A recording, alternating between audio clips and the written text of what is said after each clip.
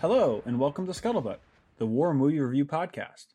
We're happy to have you with us as we take a look at films from the dawn of cinema to today. We aim to provide a raw and unapologetic review of each film's cinematography, historical accuracy, and delivery. In the process of analysis, certain details will be revealed.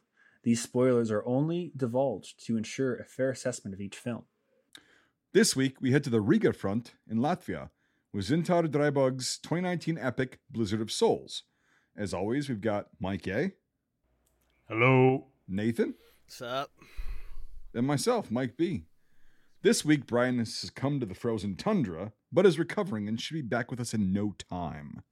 So, let's get started on our opening thoughts, guys. Nate, you go first. What do you think? No, I guess to start it very bluntly, I liked it. I actually liked it a lot. There are some cliches in it of, kind of what we see in every kind of World War I war movie, but overall, no, I really liked it. I had a lot of it was weird. It hit a feeling I don't think I've felt from a war movie in a while, in terms of I think the key notes they wanted to hit in, I guess, emotion. I felt like they did a really good job presenting that.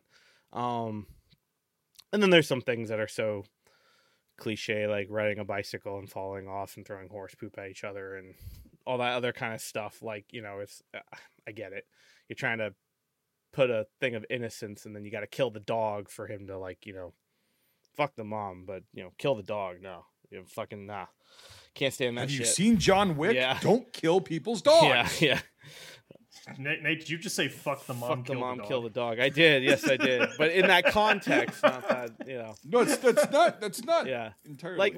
I say in the sense of, like, you killed the parents in the thing. I'm like, Yeah, but you whatever. kill the dog and I feel something. What does that say about me and my oversaturation of war movies? Anyway, my point is that it just, I think there are some things they nailed really well. And some things that I think are just cliche, or what we call cliche, I think, in our group. But I thoroughly enjoyed it all the way around. And there were a lot of things that reminded me of Unknown Soldier 2019, of the same kind of year. The shots, the not the effects or whatever, but just kind of the shot placement, the cinematography, the effects in a way. And I feel like that has to do with the region of artists in that area, I feel like, because Latvia is closer to Finland than most places. But I really, really did enjoy the movie overall, but we can jump into more of that later. Mike A, do you want me to hand over to Mike B so you can finish eating popcorn, or are we? No, I'm good. Yeah. I I caught you on a gulp, so that's why. Thank you. Yeah, that was perfect timing. Yeah. So I'm kind of mixed on this one. It had some things in it that I thought were good, but then also things that, like, I did, like, the right away, like, the movie did not have me with its opening scene, and it's All Quiet on the Western Front. Like, it's kind of the same thing. It has different things in it, where it has more personal stuff, like family and stuff like that in it, but it's kind of that, and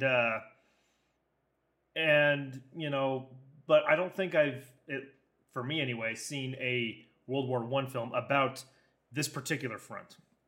Me either. Yeah. So that was interesting to see, and the different environments, as opposed to, like, the French, torn up no man's land and all that stuff. And this is slightly different, as there's more, like, forests and things like that.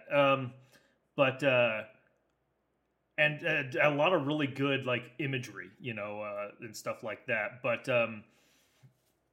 like I say, I'm kind of mixed on it. Also, I watched on accident. I watched the dubbed version, and it was bad. Like, I don't know if they got the actors to do the English dub, but, like, there was zero energy in it, and I just kind of, like, dude, you know the rule. You know the rule. You never watch dubbed movies. Ever. I didn't mean to, dude. But, like, you should have asked. I would have fucking given you the fucking. No, it's fine. It's fine. Yeah. And, like, that'll be good because you got a slightly different experience, right? Than, Nate and I did. So yeah, it's right. But like I say, at some stuff where I'm like, oh, that's cool, that's interesting, that's neat. But then at the same time, I'm like, I get it. Like it's all Quiet on the Western Front. God. It's the same kind of thing. I'm just laughing what you said about the dub version. I thought when he was roid raging, smashing a dude's head with a 2x4, I'm like, that's bad even with the natural voice and everything. I can't even imagine what that, with the... It was comical, dude. Oh, I should my try God. and find clips or send them to you. Yeah, 'cause you'll have to, yeah. I'd like to see what that sounds like.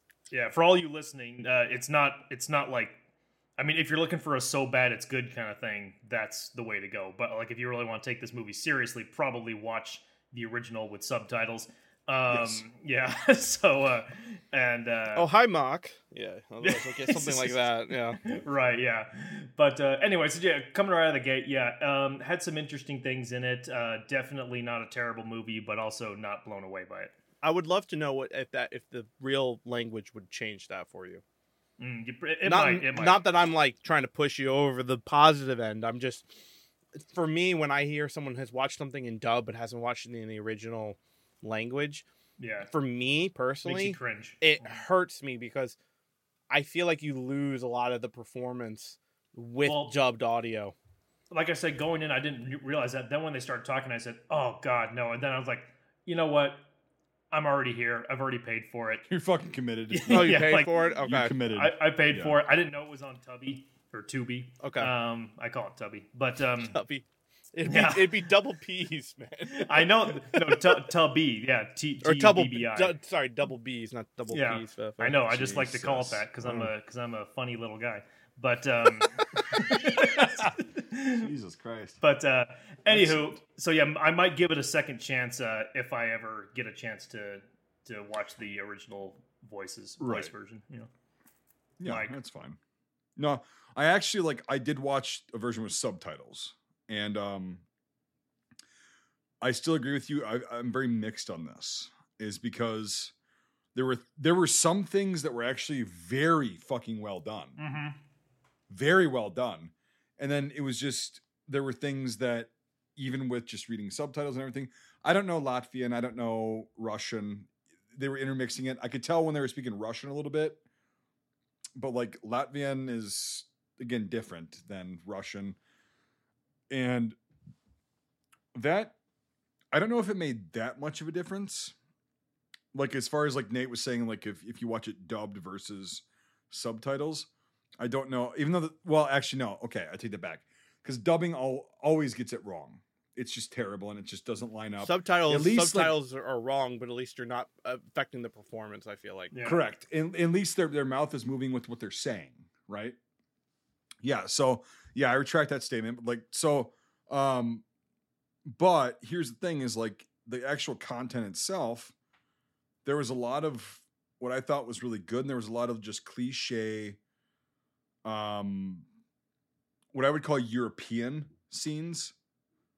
And if you're a European listener of this, it's nothing bad. It's just different than what the US is used to because of the fact that like so many scenes in this film were very like raw. They were like very fucking holy shit.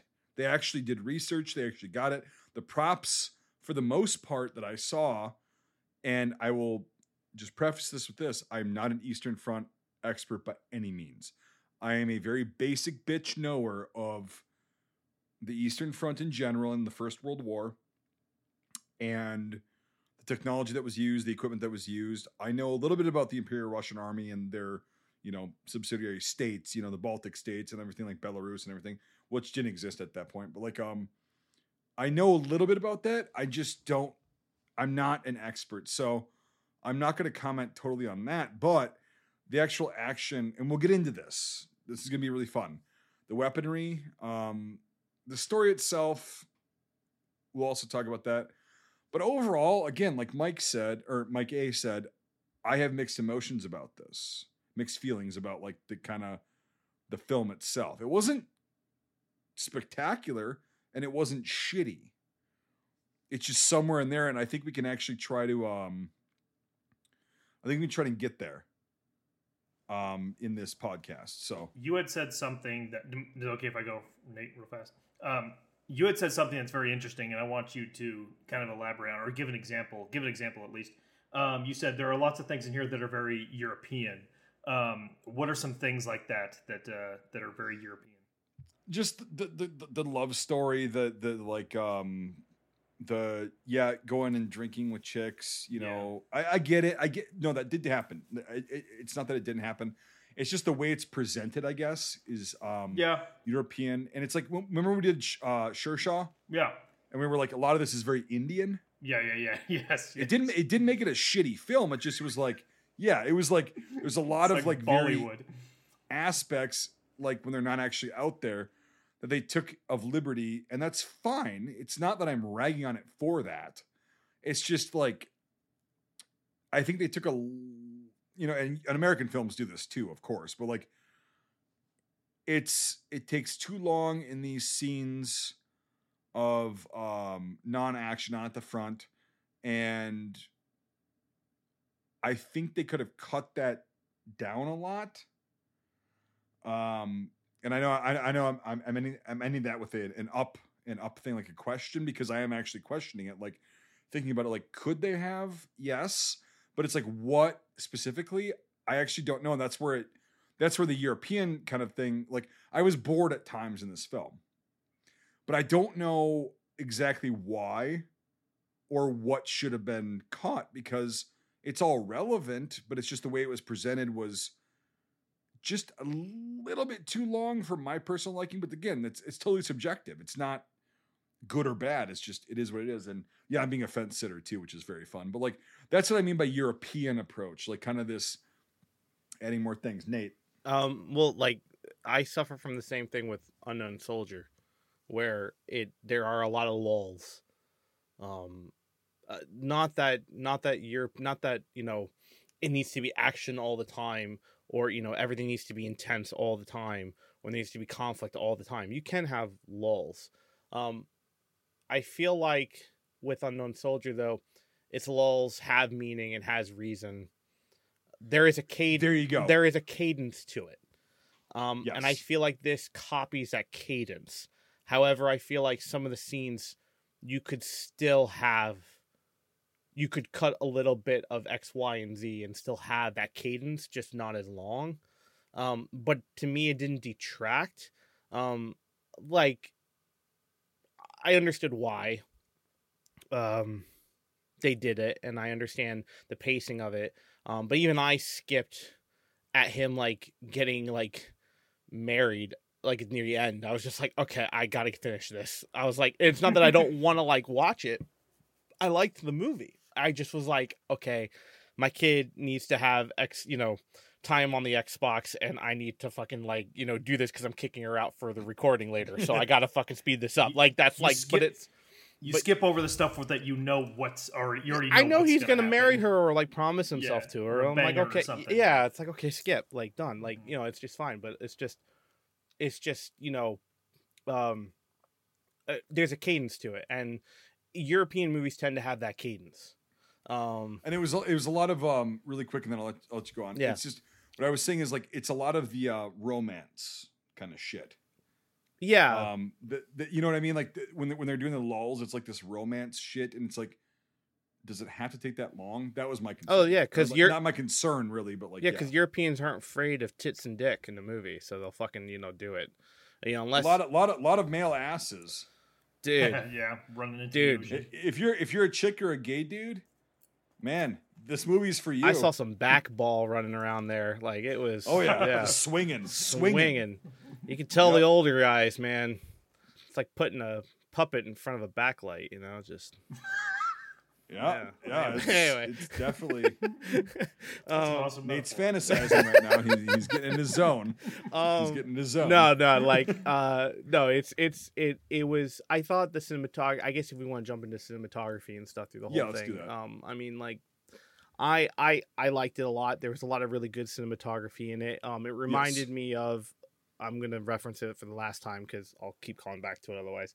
Unknown Soldier has a really good cinematography, good cadence, good editing, and it reminded me very much of that framing and that kind of still shot of and All Quiet on the Western Front does that as well, but they do it in a different sense.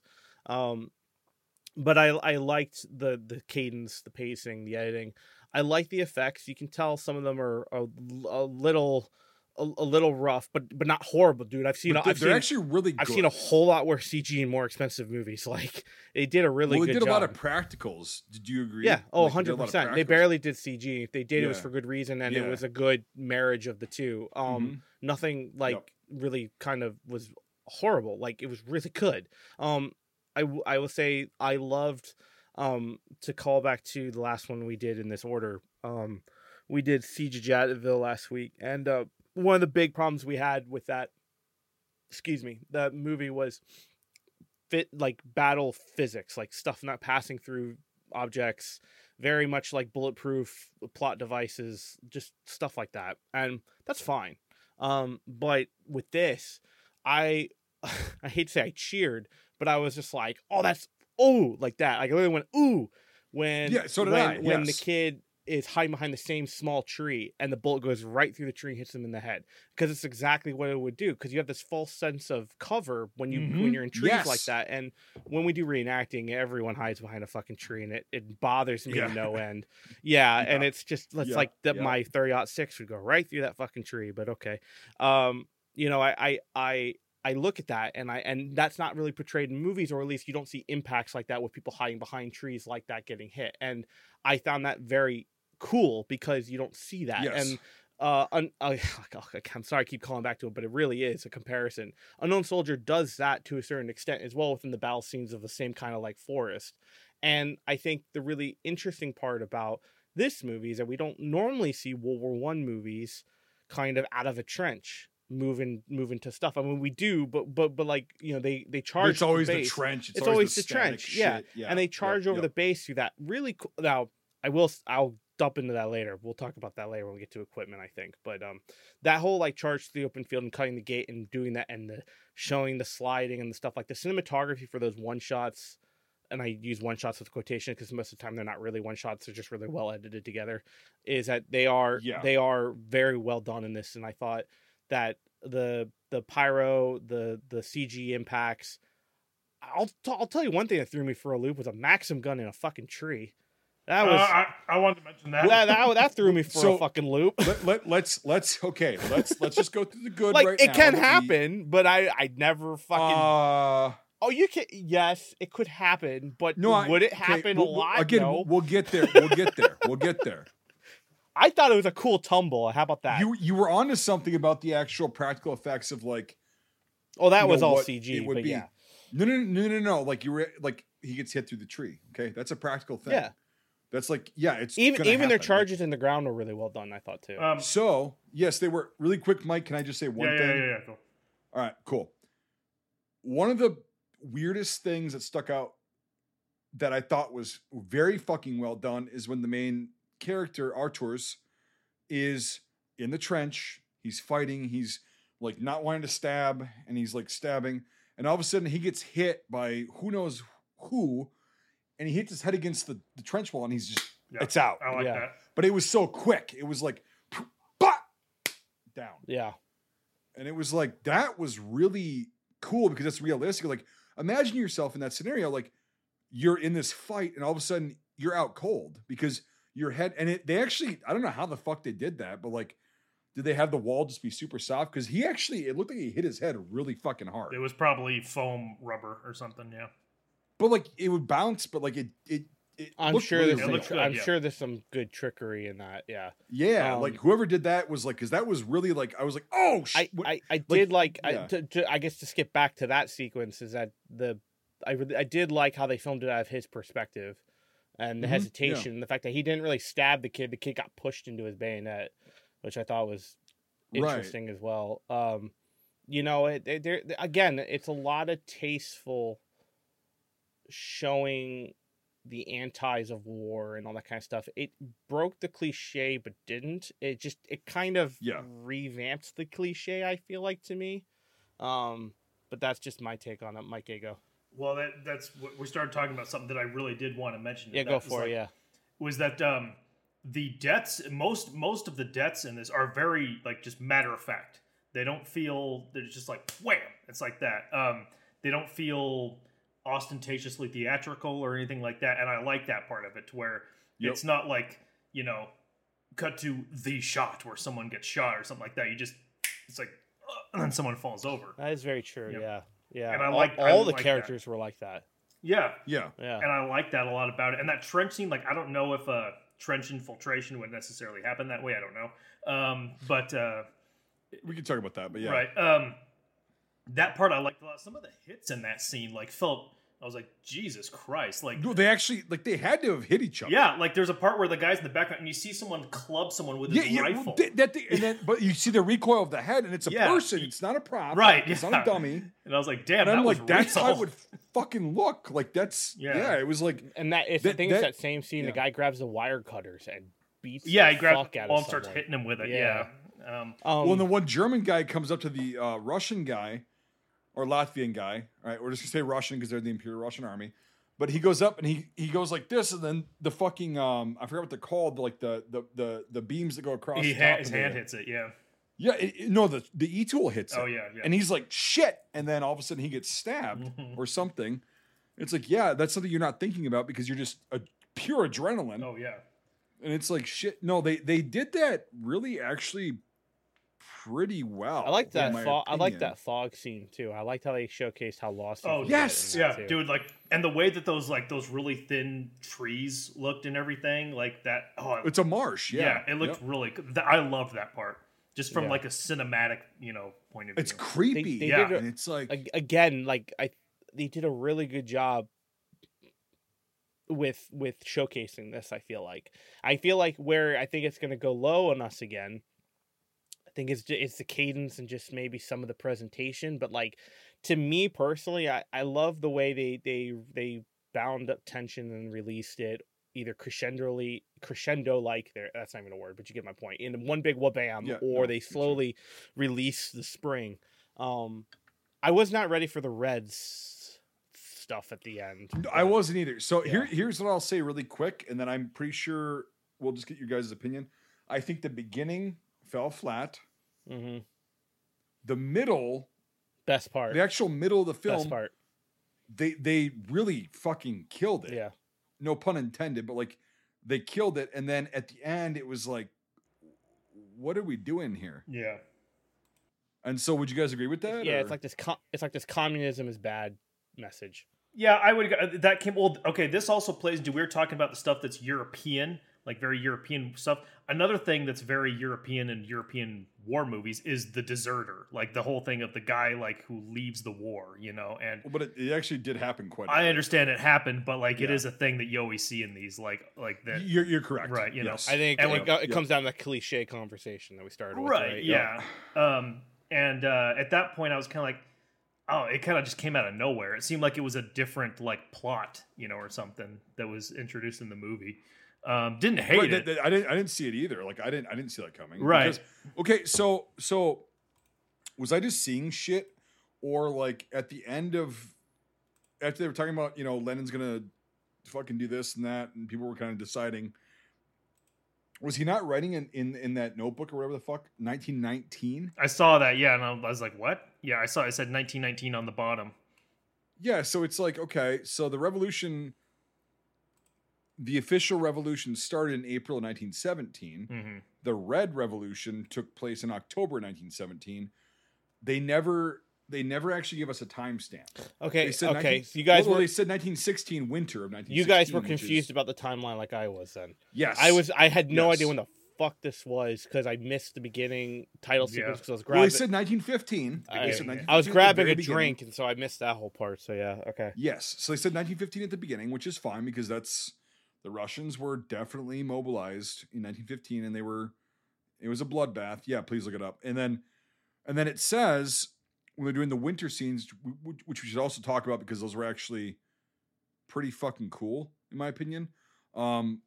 They said winter of 1916. So is that January or is that December? Like, you know what I mean? Like it didn't make any sense. Like as far as the timestamps were concerned, maybe because I can't read Cyrillic, I don't understand.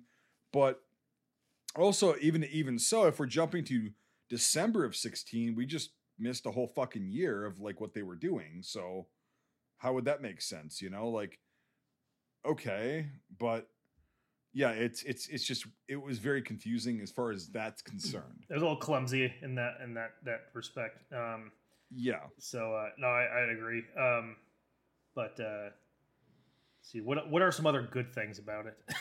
The good things were when they were actually training. I thought that was interesting. They're using just wood, like just pieces of wood. Yeah. That's not just the Russian military. Like people did that and they still do it. The U.S. military still does that and says bang and whatever because of shortages and whatever.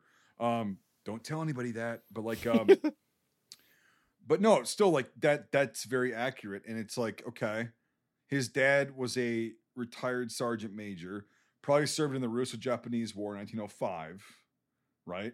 If you think about it, that's probably where he had experience from. And he gets in there and then he kind of, that whole storyline kind of pissed me off because it's like, the guy's a sergeant major. They're not going to let him go out and use a fucking K-98 from World War II. Oh, was 1936. Was that a World War II Brian. K-98? I couldn't tell. That wasn't a G-98. Oh, no, okay. Not at all. Okay. We'll go I through thought IMFDB. so. I was looking at it going, that looks like a World War II rifle, but okay, that's fine. I'm sure we'll see a lot of things. And I mean, this is the whole reason why we go through this before we give our score is that I don't know about you guys, but your guys' input does affect my score when I like near the at the end. Vice versa. Yeah, like, it affects everybody. Yeah. So it's and you know, the K-98 was adopted by the German military in 1936, Brian. It's not fair. He's not here. He's not here to fucking defend it. So hey. Well, I had a cough, Nate. I didn't say anything. I said the K-98 was introduced and used in World War II by the German military. Okay, that's all I said. I didn't say any dates or anything. I just had this cough going on. Anyway, but anyway, so even still, like you'll see later, and like that whole storyline pissed me off because like his dad could have been a good sergeant major, which he was portraying, like, hey, this is how we have to train, this is what you have to do, blah blah blah. And then they just kind of went off on that, which is also a European thing. We're gonna go off on a weird tangent, you know, and like be a hipster with this guy. Okay, I guess whatever. they But, made him a sniper to be proud because of how old he was, but then also the fact that his son died, so he turned into a sniper. Like, well, I was thought a little his son died, right. No, I know that. I'm just like, and the notches in the stock. It's like, yeah. It's a little That- video I mean, really, game-y. how many fucking guys did that? I'm sure they did, definitely, but it's like, really? It's a very You got- like cinematic, cool kind of thing. Yes, exactly. And so that kind of shit was like, I'm like, come on. But anyway, no, like the good things were those winter scenes. So we're gonna assume that this is the January 1916 kind of offensive that they launched at that front. And now, so I will comment on this. The German defenses and the big ass like wooden bunkers they had and shit, very fucking accurate. To the Eastern Front in general. Because it was a very mobile front and they didn't have time to pour concrete. They didn't have the labor to do it. They didn't have the materials, of course. And so they would just make these big ass wooden bunkers and these big ass wooden lines with barbed wire and shit like that they could secure. That was really fucking cool. It was very cool. Yeah. Because it's not like the Western Front. It's a totally different fucking it's a totally different theater of operations. And it's like, that was really fucking cool. Whoever did that paid a lot of attention to detail with history, and I do appreciate that. That was awesome. Apparently, there's a book based in 1934. It says based on the 1934 novel Blizzards of Soul by, oh god, I'm gonna butcher this. Alexander's Grins. Yeah, I don't know. I can't pronounce that fucking shit to save my life. I probably couldn't pronounce it much better either. Yeah. Sorry, Latvians. We're not insulting you personally. Zintar We're dry just bugs. Americans. Actually, most Latvians that I've met, Estonians, Latvians, Lithuanians, they have a good sense of humor, and they know that like their language it's- is fucking hard. it's really hard. Yeah. You get up to Finland and it's even worse. It's like Jesus Christ, man. But it was based on a novel from 1934. Yeah, that's what it says on here on the Was that a Latvian author? I don't know, I can look them up. It just says it. I looked up the actual website for the film and it has like a whole like thing about it. Yeah. I'm trying to pull it up here.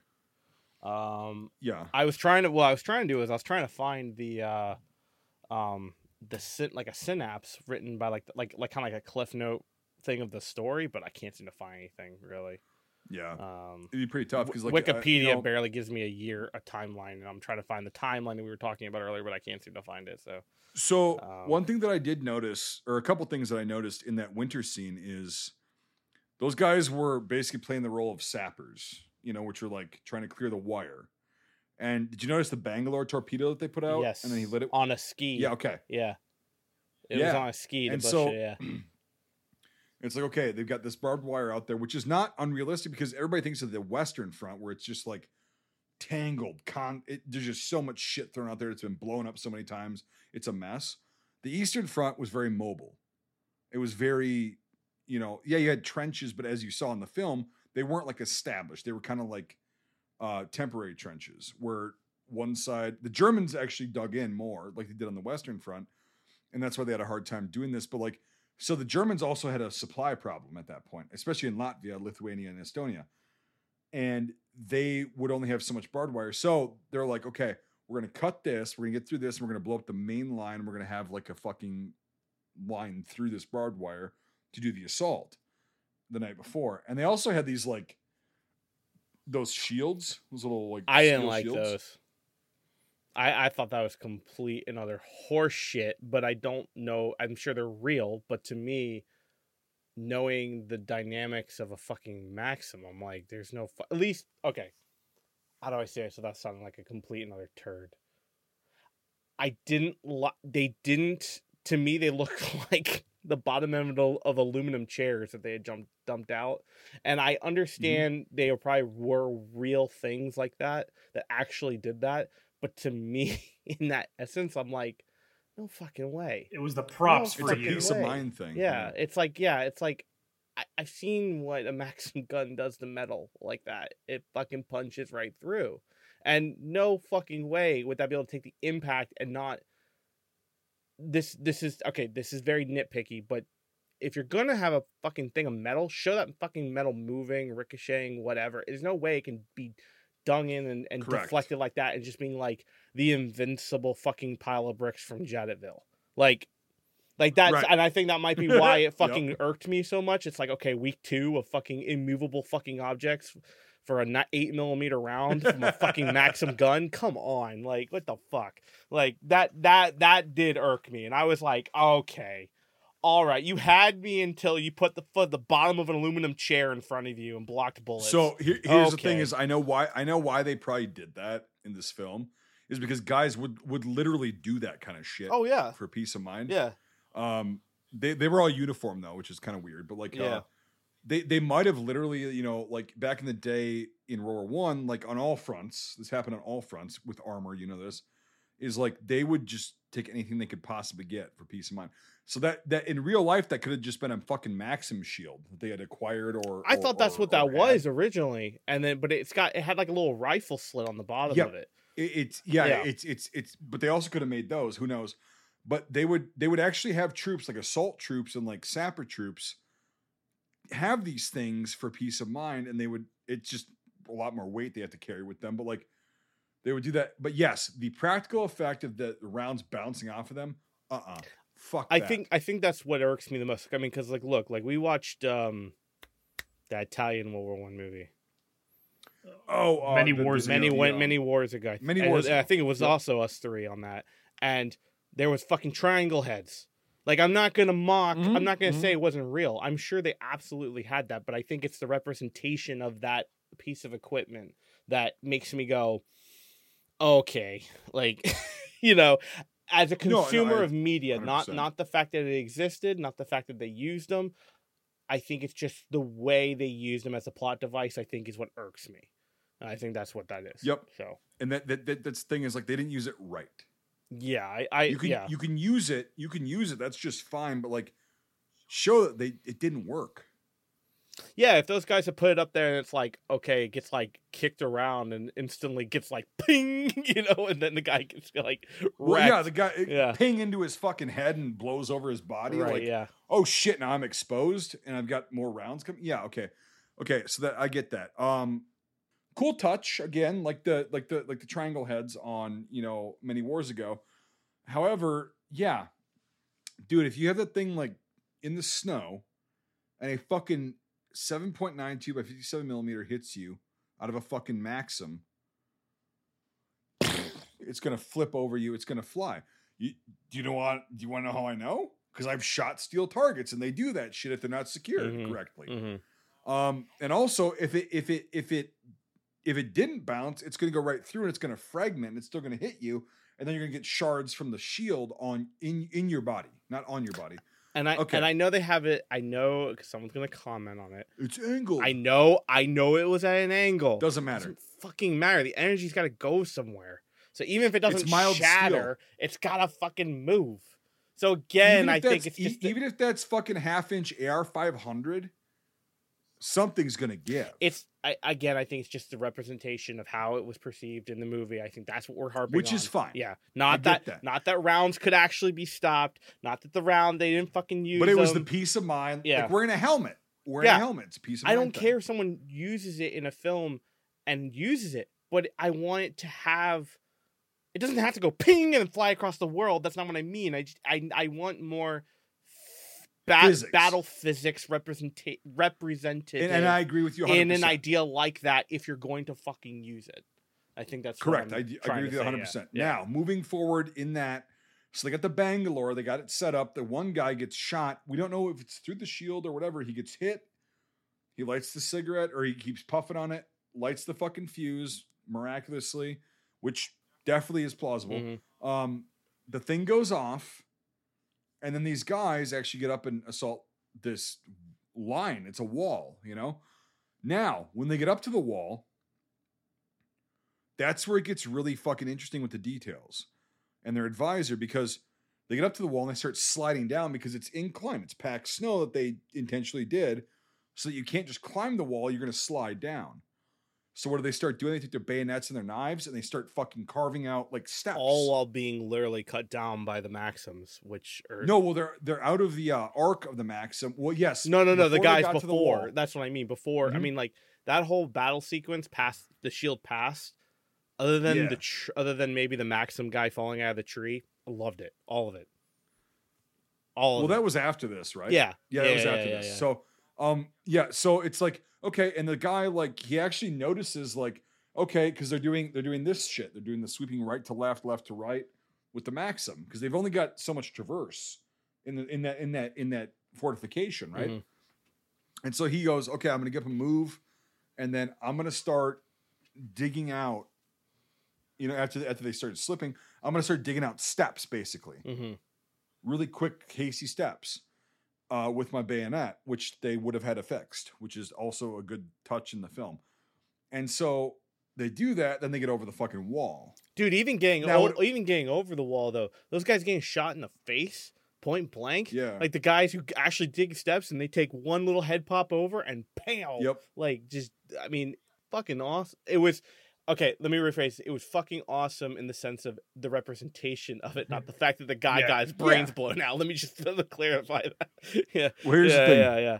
No actors were hurting them. In this film that we know of. That we know of. Legal disclaimer. Yeah. So like, you know, but that whole the accurate representation of all this stuff happening was really, really cool. And then even like when he came through, you know, he throws that grenade and then the one gun, which on was his the wrong grenade. It was.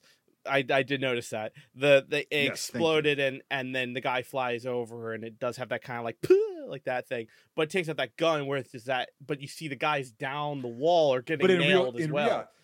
Hit that one section. In real life, that's how it would have gone. Right. That's how it would have gone. No, yeah, but I'm saying that one section of wall might have been cleared of one gun, but you see through the whole entire chaos of everything kicking off that those guys down the wall. They still keep moving. And it's like, okay, we're doing this. And they get across the wall, or they get over the wall, rather, not across. And then it's just fucking chaos. And that's all it shows is like, okay,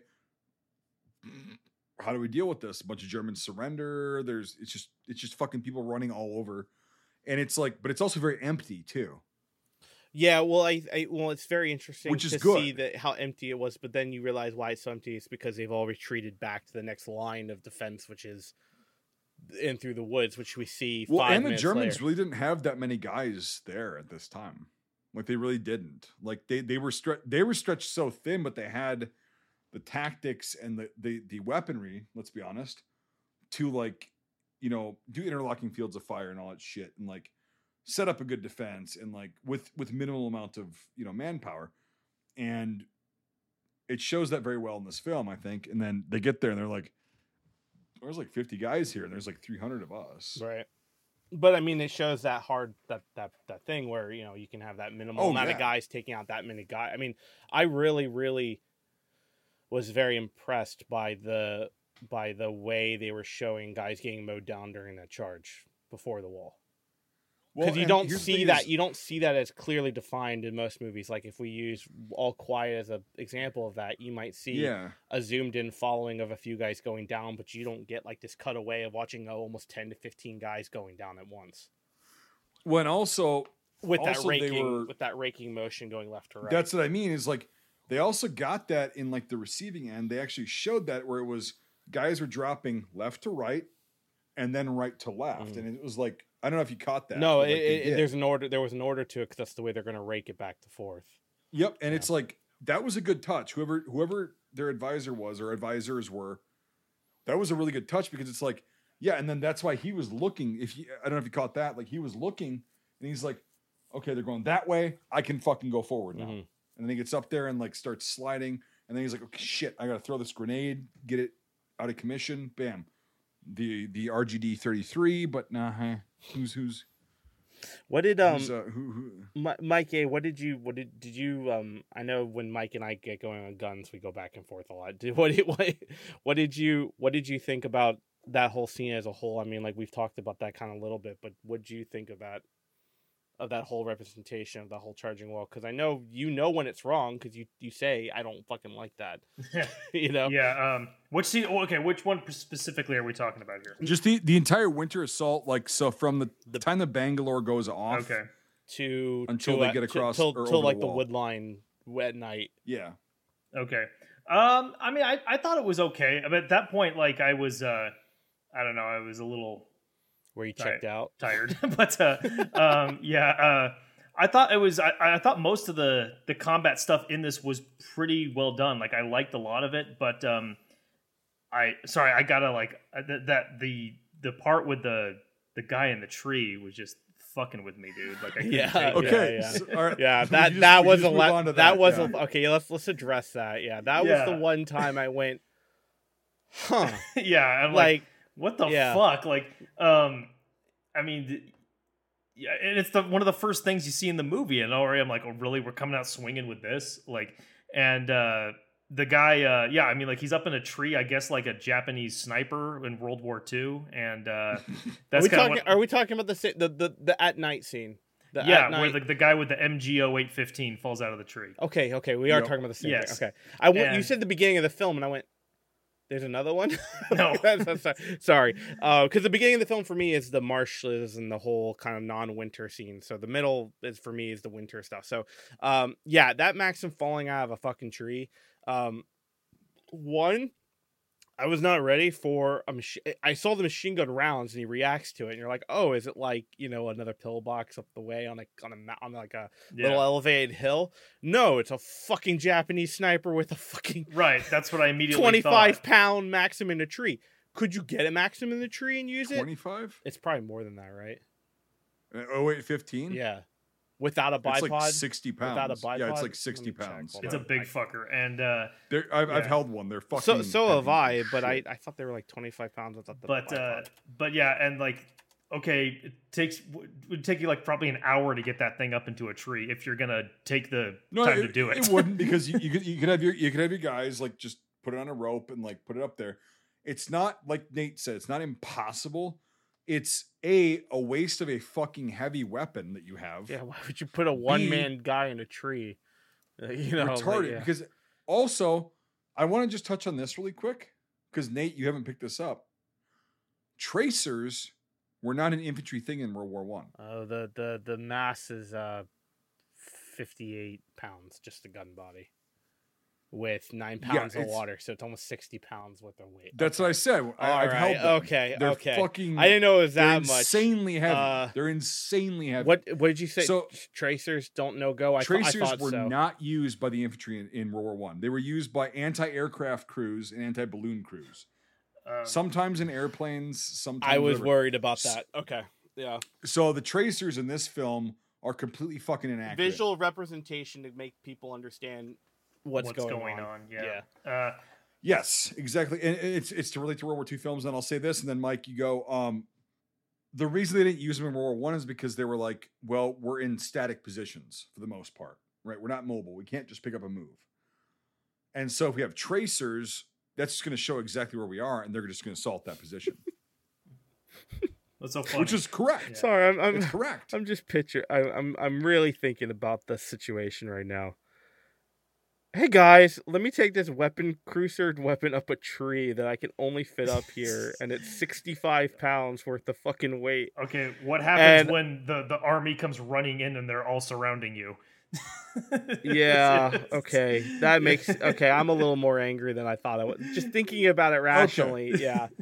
Yes, so you're angry now the No, way I that's was a when little. I'm like, That's a little. I'm like, That's a little. well, and then he lands with his fucking finger on the trigger. It's like, how fucking stupid is that? It's an action movie type thing. He's like spiraling down. You can see the muzzle flashes.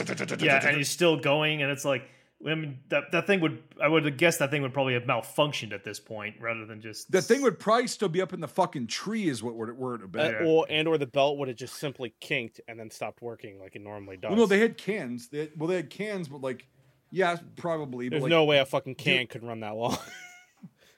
No, well, there you go. I mean, It's yeah, 200 yeah. rounds. Well, it's 200 rounds. when It's like, when he runs up to him, if you look, the ammo belt isn't moving at all. It's not going into the gun or anything.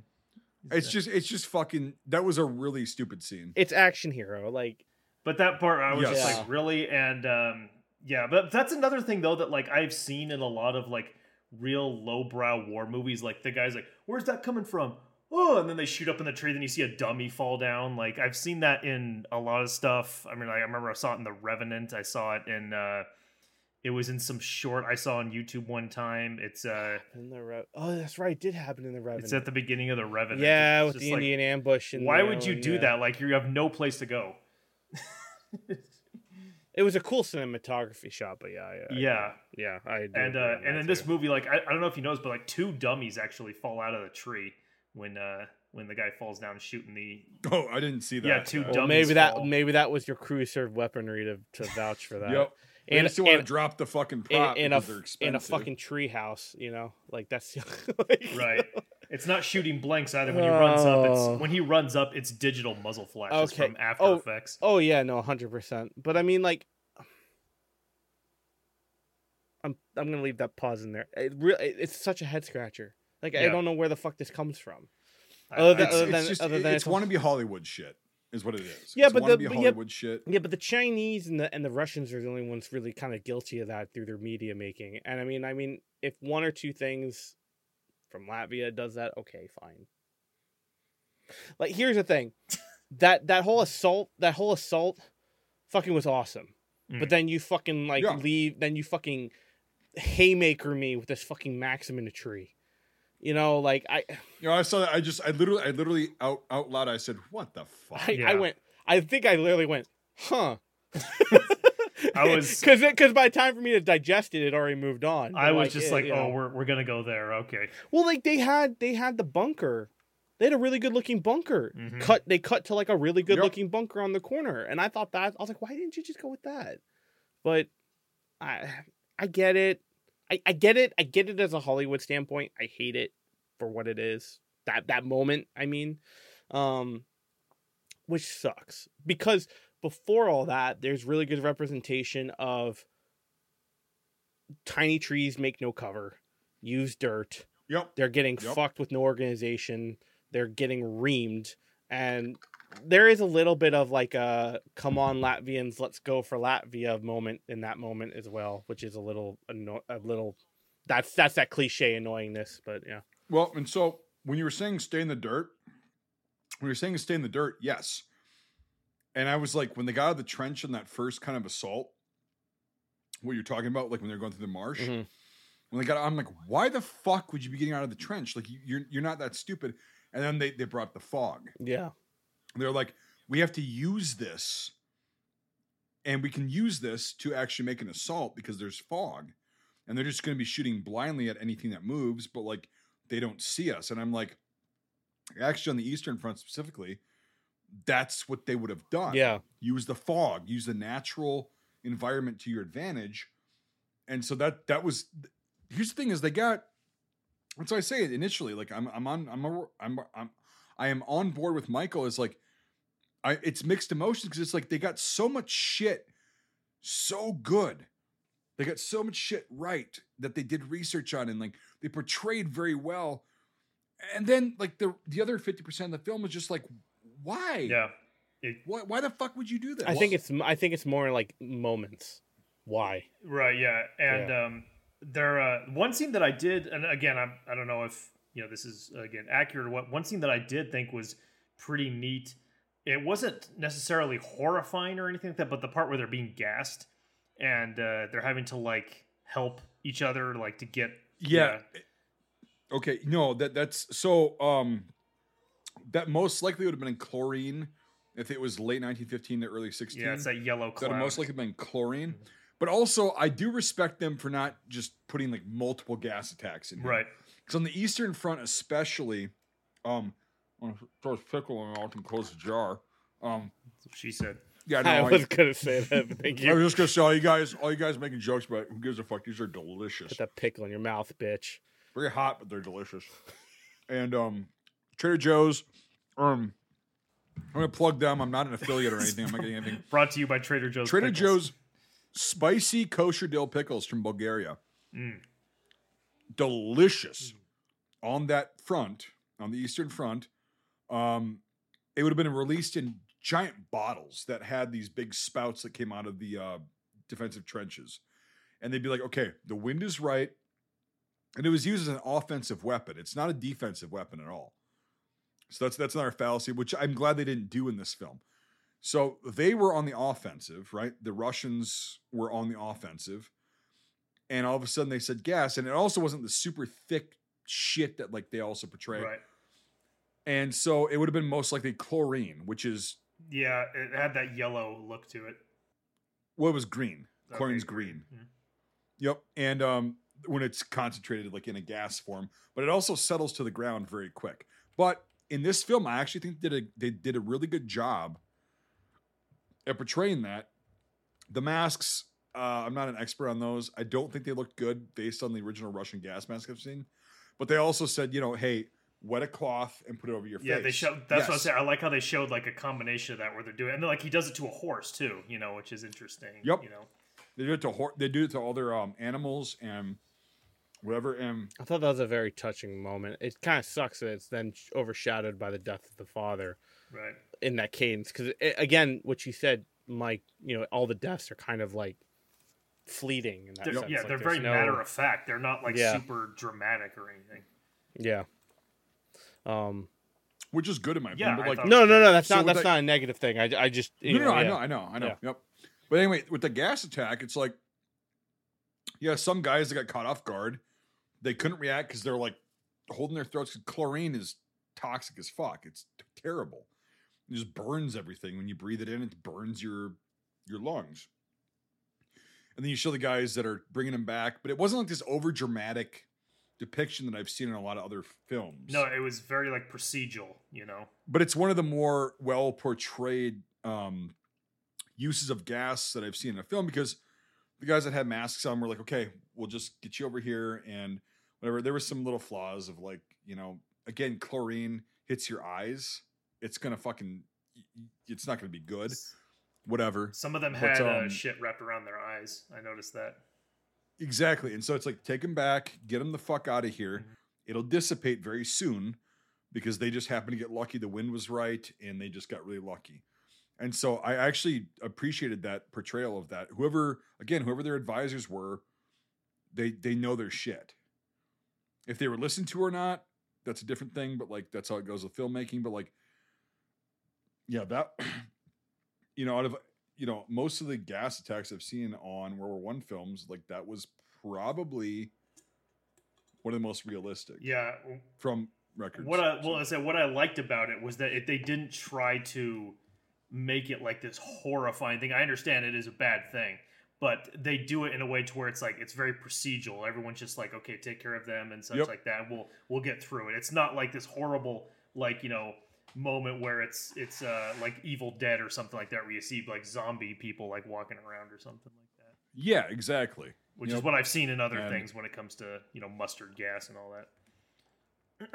Well, mustard gas is fucked up, and it wouldn't have been used at this point at all. And so that's another reason I appreciate that. And then chlorine was green, and so they got that, but they also made it very vague, like kind of like it was very thin. Yeah. So again, it was also a huge risk because the whoever was releasing the gas, the wind shifts, which it can at any moment. It comes right back on you. And so it just happened to get to them when they were on the offensive, slowed them down, and then they recovered and whatever. So so that's a good point. Yeah, it was. I was doing some looking up because I know we had talked about it earlier, but the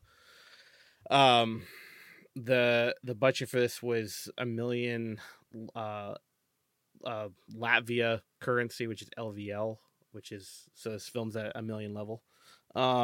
But the ratio conversion, because I think Latvia runs on euros, is $1 million. It's pretty much 1 for 1 basically, and so I'm very impressed. They did this for $1 million? Yeah, from what I can understand here. Holy fuck! Now the only thing is different. The thing I'm having trouble with is that we had talked about before we opened up was I've been having trouble finding what the movie made because, unfortunately, even though it did really well in film festivals in 2019, COVID hit and all of the movie consuming market was upended with traditional movie theater stuff. So it only says the numbers say it only made $8,000. Maybe that is true in fucking the first year because no one was consuming it in the movie theater in 2020. But yeah, but I mean, this movie is everywhere now. You can find it on Tubi, YouTube, everything. So I'm assuming it's made its money back easily. Well, even if it only made 8,000, it's if they made this whole thing for $1 million. I will double check, but from what I can what I can see here of what it tells me, that it was made for. Let me just pull up the exact page I found that on.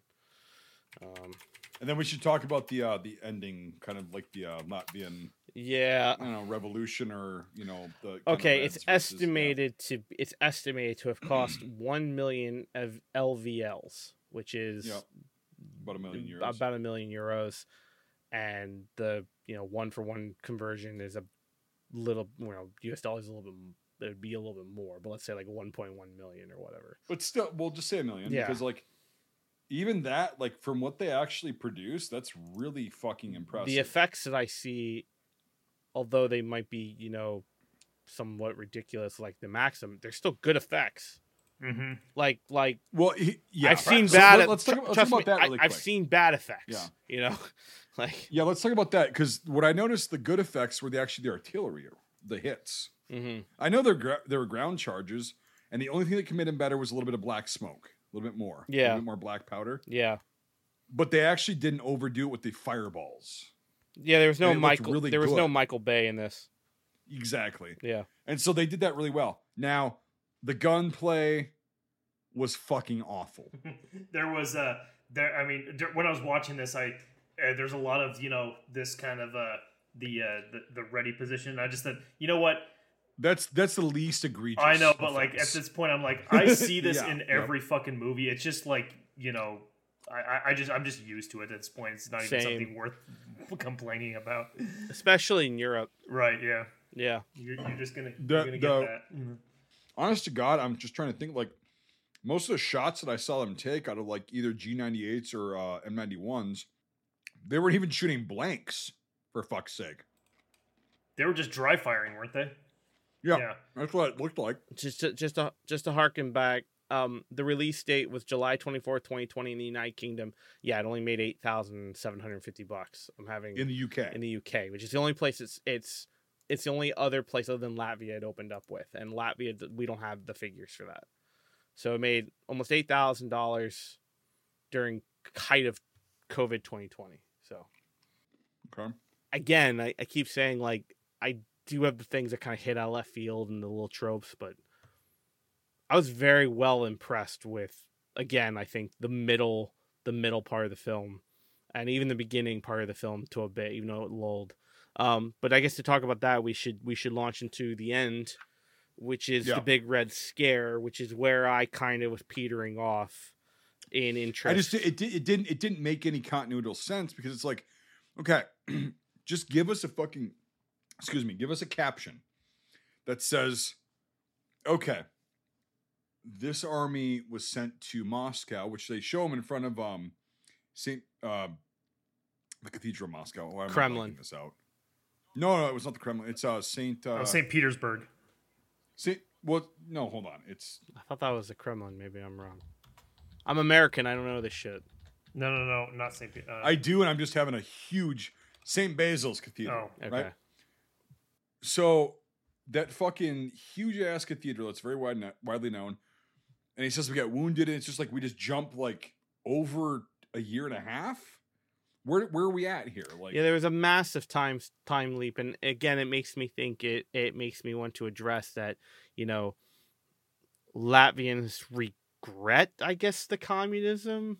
Like that's how I felt with the whole display of it. Again, yes, that's exactly. Yeah, it's the same thing. Yeah, it's like it's like the Germans saying, "Oh, we accepted fascism, we bad." Like, I understand, and I understand Latvia probably feels the same guilt with the red communism scare. This is before all the current political stuff going on, so it's like, it's even more. No, I'm just saying like. I know. You're on track, especially a lot of countries, which I'm pretty sure. Yeah, if Latvia has the euro, they're in NATO, right? Not NATO, they're in the EU. In the EU, okay. Yep. I can't remember. I don't know if. Well, we've got. I think they are. Google. I think they are, because Lithuania, Latvia, all those guys are in NATO since like the 90s, I think. Anyway, I'll you look into that. I'll jump into that. They are. They're in NATO. Okay, yes. yeah. So, but it was more the EU is what uses the euro. The euro, yeah. But I not NATO, right? But I was pretty damn sure that's like one of the reasons why everything's happening. Anyway, no, I mean, to me, it made me feel like communism's bad, okay, and but I that's kind of how it made me feel. Whether that is the message they were trying to do, I don't know, but that's what it makes me feel. I guarantee it was. Yeah, because then it's like, okay, then we're gonna go fight the Reds with defense of Estonia against the Germans. It's just like. No, against the Russians. Was it against the Russians? Oh wait, no. No, the very end. The very end. Yeah. What year was? Well, I thought you were talking about their message. Okay, so what? So what year was that? Because that's the other thing. Is that the Germans looked like they're all wearing Stammhelms, and it's just like. I thought that was 1918, right? Was that like the very end of the war, or what was that? Because that's where it all got very confusing for me. It's the Latvian War of Independence, right? They said in that book, late 1918. Whoever the fuck was writing it, I'm pretty sure it was Arturs, that wrote in there 1919, which is the Bolshevik Revolution and all that kind of stuff. Yeah, no, Bolshevik Revolution was in 17. Both of them. And so this is where my timelines are all fucked up. Yeah.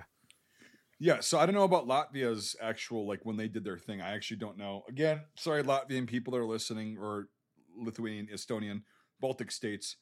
Sorry, I don't know your history totally well. I just know you exist. I know I can put you on a map.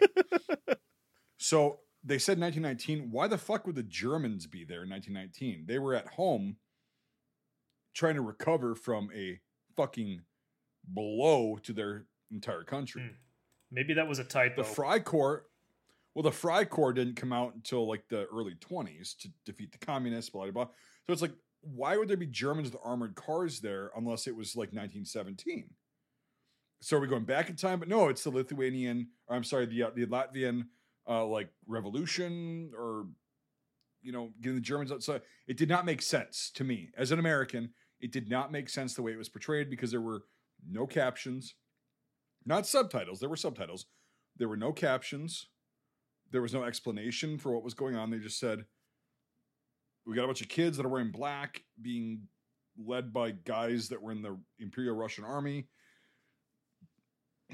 And they're fighting Germans. It's like, okay. And then it's over. And then, Marta and him get married and that's fine.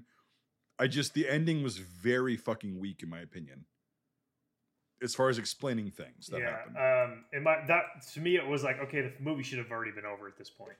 That once it got Correct. to that, I'm like, oh, why is this? And there's a number of movies like that where it's like, okay, the movie should have ended 25 minutes ago. Why is it still? I'm trying to find. Okay, I can't seem to find a website that tells me the stories, timelines, and stuff like that. So I'm just gonna quickly do some Estonia, Lithuania, or Latvia. One of those. God, sorry. Lithuania is right above. Yeah, Latvia. Or no, right below it. Yeah, right below. Yeah. I'm gonna pull up a map here. It's like basically saying Minnesota, Wisconsin, and Michigan. You guys are all getting fucked up. Yeah. You guys are all getting fucked up. Estonia, just Belarus is right down there. Yeah. Let's see if I can find something here in Wikipedia for Latvia history for me to understand what the fuck was going on. Okay. There's a bunch of Latvians. They're gonna be listening to this, going, "Jesus Christ! Why didn't you fucking tell me? I would have told you." They're Irish. I didn't know that. Fuck you, Nate. I heard what you were going for. I watched the movie Blown Away the other day, which has Tommy Lee Jones with an Irish accent in it. And oh god, it's terrible. And there are many parts where he sounds Russian rather than Irish. It's like Harrison Ford and fucking K-19. Oh yeah, where he's supposed to be Russian. Yeah. I like that movie, but yeah, it's brutal. So there's the February Revolution and the Bolshevik Revolution, the Soviet westward offensive, and then the Russian Civil War. Let's look up the Soviet westward offensive. Was that after October 17? The Soviet westward offensive of 1918 and 1919 was a campaign by Soviet Russia in areas abandoned by the Oberst garrisons that were being withdrawn to Germany following the country's defeat in World War I. The initial success offensive against the Republic of Estonia ignited the Estonian War of Independence, which ended up with the Soviet recognition of Estonia. The war against republics of Latvia and Lithuania were more successful for the Soviets and resulted in the Latvian Socialist Soviet Republic and Lithuanian Soviet Socialist Republics being established. Blah, blah, blah, blah, blah, So, blah. From the timeline in the film, if I'm hearing this correctly, they should not have been fighting the Germans wearing Stahlhelme. They should have been fighting the fucking Red Army at that point. Right? You'd think. No, well, no. It says part of a campaign by the Soviet Russia into areas abandoned by the Germans who were withdrawing. So maybe they were fighting the Germans and withdrawing as they were withdrawing. That's the only thing I can think. So it's that. So I think that is correct. I just think it's. But why did he not type? Jesus Christ! I'm so fucking. Stop eating your pickles. They're out. I actually ate the whole fucking jar. There's just garlic and cheese. Holy shit, dude. So yeah. So that's what I was able to find. Why did he write in his book 1919? I think it's a typo. Was that a fuck up? I think it's a mess up. I think that I don't know. We're gonna have to it might require me to watch this fucking movie twice. Well, why don't you just pull this bitch up and go to that scene where it's right after they get done? Yeah, I have that. Why don't you just do that? Pull up just the notebook with what he wrote in there. 1919 on the envelope. Yeah, on the envelope, yeah. That would be 1919, 1920, but when he starts fighting with the kids. So maybe that's what it is. I don't know. They messed up their own history. I don't think so. I don't think that's what it is. I think because here's the thing. It says Estonian direction. It says the Estonian army stopped the 7th Red Army advance along the entire front of 2 5, January 1919. 2 days later, Estonian forces being the counteroffensive to completely expel the Soviet forces from Estonia. A Finnish volunteer Marine brigade landed in near of the 6th Red Division. Blah blah blah blah blah blah blah blah blah blah blah blah blah blah blah blah. Fuck, I don't know. It just requires someone like Brian. No, it's like, but again, like they fucked it up then because it's not clear. Well, how about this? They are assuming that we know Latvian history, and we fucking do not know Latvian history. Therefore, it's hard. And that's the thing is, I would not assume that anybody knows American history, even though a lot of people do. I would never assume that. We run into problems like this when we do these kinds of films because we are the viewer, I guess, is supposed to know X amount of history to get the context that they don't have time or didn't want to fill in. So this is, I think, where we're suffering from this is we don't know what the fuck the timeline should be. We want to know. That's the thing. Is like we want to. We actually do give a shit about it. Well, it's confused. It's confusing in the way it's dished out in this way. So just for us, I don't think it'll affect my score, but it's frustrating when you see. No, we got a score, but like it's just, again, if you're Latvian and you're a filmmaker and you're listening to this by fucking whatever, how happenstance that goes on, please just expect that nobody knows about Latvian history, even though we want to know if it's a fucking interesting film like this is. We would like to know. Just give more context. I'm just gonna have to spend an extra hour figuring that out myself, which is fine. It's just I wasn't prepared for the podcast. I know. Yeah, I know macro level. I know that shit did happen in Baltic states, Eastern states, the Polish Revolution, 1921 to whenever the fuck that technically ended. Polish people will argue with me on that, but like, it's like a lot of Eastern Europe, a lot of these former Austro-Hungarian states, these Baltic states, Russian states, they were in kind of chaos after the First World War, and I get that, and I'd like to know about Latvia's shit in context, like just fucking, So yeah, because I just had to guess what everything was with seeing an Estonian guy with the eye patch and seeing the uniform and all the badges and the pins, and then seeing Latvia, him having Latvia stuff at age 21. Well, here's the thing. When did all that start? 17, 18 for him, and he was 21, so that medal stuff didn't happen until what? Probably 20 or 21, yeah. Yeah. So, but anyway, we can move on to IMFDB because I haven't talked about the weapons, which I actually was very impressed with, except for a couple little things we'll talk about. I just want to see if they did what I think they did. And if they did that, it's very impressive. And we'll talk about that in a second. But I just want to see what IMFDB has to say.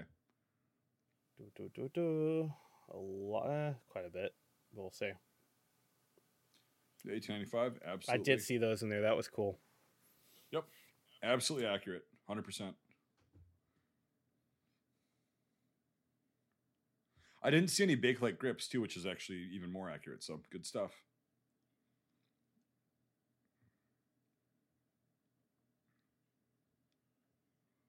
And also it was the round sights. It wasn't the not up right there. Yep. Oh shit. Well, I can definitely forgive that. Right there too. Fuck. I can't forgive it now. Yeah. Movie's ruined. One, it's fine. That one has the circle one. Yep. Yeah. It's fine. Like that one does too. So I can definitely forgive something that small. But yeah, definitely accurate. Okay, so the Dragoon, that's what I was asking. Okay. So despite the fact that last year yeah, because the Dragoon rifle didn't come up until the 20s. Oh, really? I think it was I could be wrong on that. So, but hold on. So these were Latvian rifle in the film. Blah, blah. It is still more accurate choice than the 9130 and the Finnish M39 rifles seen in the first trailer. Interesting. See, the Dragoon rifle, because that's got a shorter, I thought that's what the fuck that was with the different sight. Yeah, because it had the and also, it's got the fucking post-World War II Soviet shellac on there. Yeah. But and so that's why I was. But they have them in the crates there, so it's just easy. Grab it. Well, no, let's talk about that. Yeah. That's also a round receiver. You see that? Yeah. Is it? Yeah, it is. Yep, you're right. Yep, right there. It is. Yep. So let's just. What rifle? What rifle would they have? What is the The M91. Okay. The 3-line rifle is what it's called. But like, with, yeah, it's with they a would have hex the M91. with a hex receiver, right? Yep. Yeah. Yep. For sure. So this might take a little bit. The rest of them shouldn't take that long. But like, okay, so that is I think that's a hex. Just keep going. Yeah, down. that's a hex. See that? There's the flat. Yeah, I'm but just. It's very small. it's But a like, hex there too. yep. There's Yeah. a hex. Which these didn't seem to have shellac on them. Am I wrong or am I right? No, you're correct. Okay. And yeah, they said the correct bands, Mhm. and they didn't have the cleaning rods because they're very expensive to buy and hard to find. They're like $100 a piece, which is fine. Like some guys would have lost them. And yeah, also like in World War I, they would have actually carried their bayonets on their rifles like that. There was really never, except a few very weird circumstances, a sheath issued for the M91 bayonet or M91. Yeah. So it was Yeah. basically supposed to always be on the rifle. Correct. And except for if you were like motorized troops or whatever, and then so the guys would use them like that, they'd just throw them on Backwards. when they were like off the line. Yep. And so because they didn't have any way to carry them. So, yeah, looks that's a like it 91. looks like you can see remnants of shellac being removed though. See that? No, that's probably a Finnish M91 to be honest. Well, it's a round receiver. Look at that. Yeah. That's a round receiver. So okay. So what I was saying that I think they did is I think they converted a lot of these 9130s, and they just put parts on because it's got the correct brass fucking. Or dude, it's 80 years of conversions of all the states doing it over the years of just upgrading all this stuff. Well, they went to put 91s in crates. Generally speaking, like with those old sights and the barleycorn front sights. So what I'm thinking is this is probably a Finnish Mosin that was made on a round receiver in like 1941 or 42 that they just kind of doctored up to look because like Tika and I think Tika. Sorry, go ahead. No, it's fine. Well, I was going to say that. Correct me if I'm wrong, but they would have the Finns would have converted.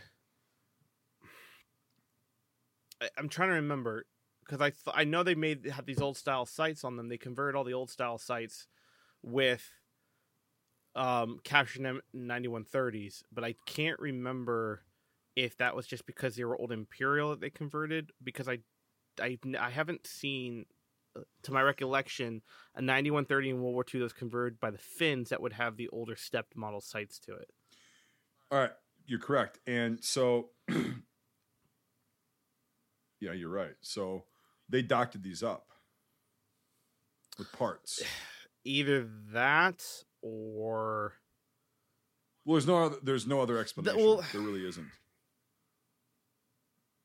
Because they put the 91 sight ladder. But on see, here. I'm. This is when Brian would be great because he knows this shit off the back of his hand. I can't remember if the hexes. I can't remember if the round receivers on the 9130s were ever like if they mosh podge barrels and sights together. If the Finns ever did that, or the Balkans, or whatever. No, like, because you know they would the Finns. I have a fucking. or if the Ukrainians slap stuff together and So, upgraded okay. receivers. Like I can't remember. No, so here's a Finn capture 9130, right? Right. And so I don't know. Oh yeah, it actually still has the marks, right? So this is a 1940 Ishevsk, right? Right. Yeah. All they did was they threw the SA stamp on there. They had the original rear sight, the 9130 rear sight, and they would throw these sling hangers on here to use the Finnish slings. Right. Yeah. That's about it. Is that a hex? they- I can't see. No, it's around. It's in 1940 because like 38 they started. Okay, so 30, so that okay, yeah. so that does at least answer my. Okay, so they did have round receivers with the old style sights then. There's a what are we? Okay, No, this is not an old style sight. This is a 9130 sight because 1930. is when they Oh, started sorry, retrofitting all sorry, these I things. didn't see that. Sorry, I didn't see the 9130. I thought it had steps. Sorry, the image of the one below is a hex. If you the see- one. Yeah, that's a 91 rear Yes. sight as well. No, but, scroll down to the next photo. That one right there. Yeah, that's an M39. No, it's not. Yeah, It's it a is. 91 rear No, sight. no. Look, It's not, no, trust me. dude. That's a squeeze. It's the squeeze on the side. Don't make me pull my M39. I got Don't make me mine pull my right M39. behind me, dude. I can Oh, go dick get it. measuring. I love I it. can fucking tell you that's the squeezing bits for the 39. Tell me I'm wrong. Tell me I'm wrong. Go. I'm right. Mike? He's probably right. Oh, He's probably right. All right. I'm just gonna make it a lot. I'm gonna make it a lot fucking easier. On Okay. everybody. Okay. Here's my M91. Okay. Okay. Yeah. That's what the rear sight looks like. Okay. Shut up. Okay. Yeah. There is squeezy shit. on here. Okay. You're right. All right. No, it's fine. It was it's fine. worth it. I liked hearing the shit in the background, so that was fine. It worked. Oh Jesus! I just about I took this one out and it was holding another gun from sliding off my fucking mouth. Just all of a sudden hear the crash of fucking metal. Right. Oh yeah. Jesus! Yeah, I don't want to hear that again. Yeah. I've heard it too many times, but no, that's an M91 rear sight. No, you're right. But here's the thing: is Finland actually Tika and I think one other factory I just can't name it right now. Tika made M91s out of recycled Russian receivers until 1943. Yeah, the Imperial ones. But they also used 9130 receivers that they would find that the barrels were trash on, whatever, and all that stuff. And they actually made their own, I think, for a bit. And so because here's the thing is, Latvia is pretty close to Finland, and they've got a good relationship with them. So what I said I thought they did is I think they did this. So they took a bunch of 9130s and they took the front sight off, put a barleycorn on there, and then put the 91 rear sight on. You can see the difference in the metal shade. That or they could just be real Russian Imperial Mosins then, couldn't they? But that's a Dragoon right there, right in this picture right here that you're showing. Mm-hmm. It's Dragoon /9130 length. Is 'cause they were shorter than- okay? So that's because of the length. I don't have a Dragoon, so I have. Well, I don't either, but I have an X-Dragoon. I have the Russian Imperial, the Finn Imperial conversion, and then I have an M9. I have an M28 and an M39. Okay, so I'll just show you this. And on a camera 9130 from World War II and a whatever. So this is. I can't. I can see. I see what you mean. Yeah, I see what you mean. This is This one's my M91. Yeah. This is my 9130. Okay.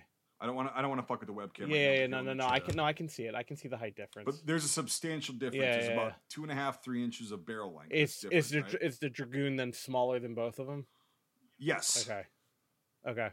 It's a little bit shorter than the 9130. Is it so like it's an about- M38 or no? No, it's not that. No, it's it's okay. You have a 9130. Take about this much off of the barrel. So where the rear sight is, or I'm sorry, the front sight is, that's about where the muzzle would be. Okay. And the stock would be down a little bit further. But that's about it. Okay. And it also has. I didn't even know there was a fucking Dragoon rifle for all that shit. So yeah, they made them for a while, and then it was okay. Then they came out with the 9130, and they're like, okay. They updated most of the Dragoons to the 9130. They rebarreled them and shit. Okay. And they, because they put the new sight on them and everything. Mm-hmm. So, yeah, I mean, okay. That's the thing is so that's what I'm saying is I think what they did is they took a bunch of 9130s. Please don't fall. They took a bunch of 9130s and kind of retrofitted them to be M91s, but that's an M91 because you can tell with the stock and the bands and all that shit. Right. Yeah. Anyway, and so because that's an M91 rear sight, and the Dragoon rear sight was a little bit more choppy, but that's an M91 rear sight. Mm-hmm. And so continue to go down. So that's it. And then that's that rear sight for that one, whether it's the same one. That's an M91 rear sight. Yeah. It's at a weird angle. That is a Imperial. That looks like make it bigger. That looks like an Can you make it Imperial. bigger? Yeah. I'm doing it. I'm just saying it looks like an Imperial to me. Yeah, it's a 91 sight. Yep. Yeah. Could be a Dragoon sight, but it looks like an M91 sight. They're fairly, if you can't get a good picture, they're fairly hard to tell apart. But yeah. All right, M891 infantry. Okay. All right, yeah. So that's what I have sitting next to me. Yeah, it's what they would have been issued with the bayonet. Mainly with the Reds, but it's interesting. Yeah. Yeah, G98. Yep. Gewehr 98. Yep. It's got a butcher blade. He's got the. No, that's not the correct fucking hook on there. That's weird. Maybe it's just the angle. I think it's the angle. The handle's correct. Yeah, the handle's correct. Yep. Ugh. I just thinking Also, about getting slashed by that big fucking German bayonet. I'm like, no. Yeah, little note too at this point, because it'd be like late 1915, early 16. The Krauts would have had their most likely in a line infantry unit. They would have had green regimental numbers on their Helmbezug, which is like their helmet cover, and they would have had the spike off. I was gonna ask if the Pickelhaube and the fucking uniforms were correct for that year. I know you said you don't know the Eastern Front as well as you know the Western Front, but I just know in the timeline most of them probably would have been changing around the same time period. So yep, yeah, they would have. And also a big thing is you see his Schulterklappen, like the shoulder boards. Yeah, how they had the white piping. Yeah, that was like late 1915 on for infantry. At this point, it would have been a red. Okay. And so they had that on all the German infantrymen is like the white piping, right? Very later, like mid to late war, not accurate. Did you see this scene in your version, Micah? No, no, I didn't see this because I saw I saw this. The other people come up and talk to her, but not these guys. Well, these guys were taking her away. Huh. They took her down to like the river because it says a deleted scene. It wasn't in the one I watched. Okay, I saw that. Yeah. So I was just curious. Okay. So yeah. There are different cuts of this film in terms of different stuff, but yeah. They do that sometimes. And I saw that there. They did call this out. Okay, yeah, good. Right there on the side. Well, the scoped rifle that he's using. I noticed that when he... Well, I didn't. I was like, I couldn't tell necessarily. I knew it was a German rifle, but I didn't know if it was a K98 or whatever. Also, the Germans are using Yugoslavian M48 pouches. Just throwing that out there. Ouch. Yeah, not good. Okay, so his rifle he was using is a K98. When I saw that, I was like, oh, that's a German. Yeah. Rifle. Okay, I wasn't sure. I thought maybe it could have been an early war, not an early war of a World War I rifle. He needs to he needs to recycle it there. Go up. Or, yeah, exactly. The cocking piece is it's forward. Yeah. Same here. It's not cocked. Maybe it is. Maybe it's not. I think a lot of these guns were dry the whole time. I don't think many blanks were used in this. I don't think any blanks at all, dude. Because just the way they're reacting to it, it's just like. Well, when they would shoot the where is that? Does that I don't know. There? Yep. Right. When they would shoot him, you just see the bolt go forward, and it was like that's it. Yep. Oh, cool! Check 9822. Really? The dry fire brigade, right there. Oh shit! Notice the Yugo pouches. Oh yeah.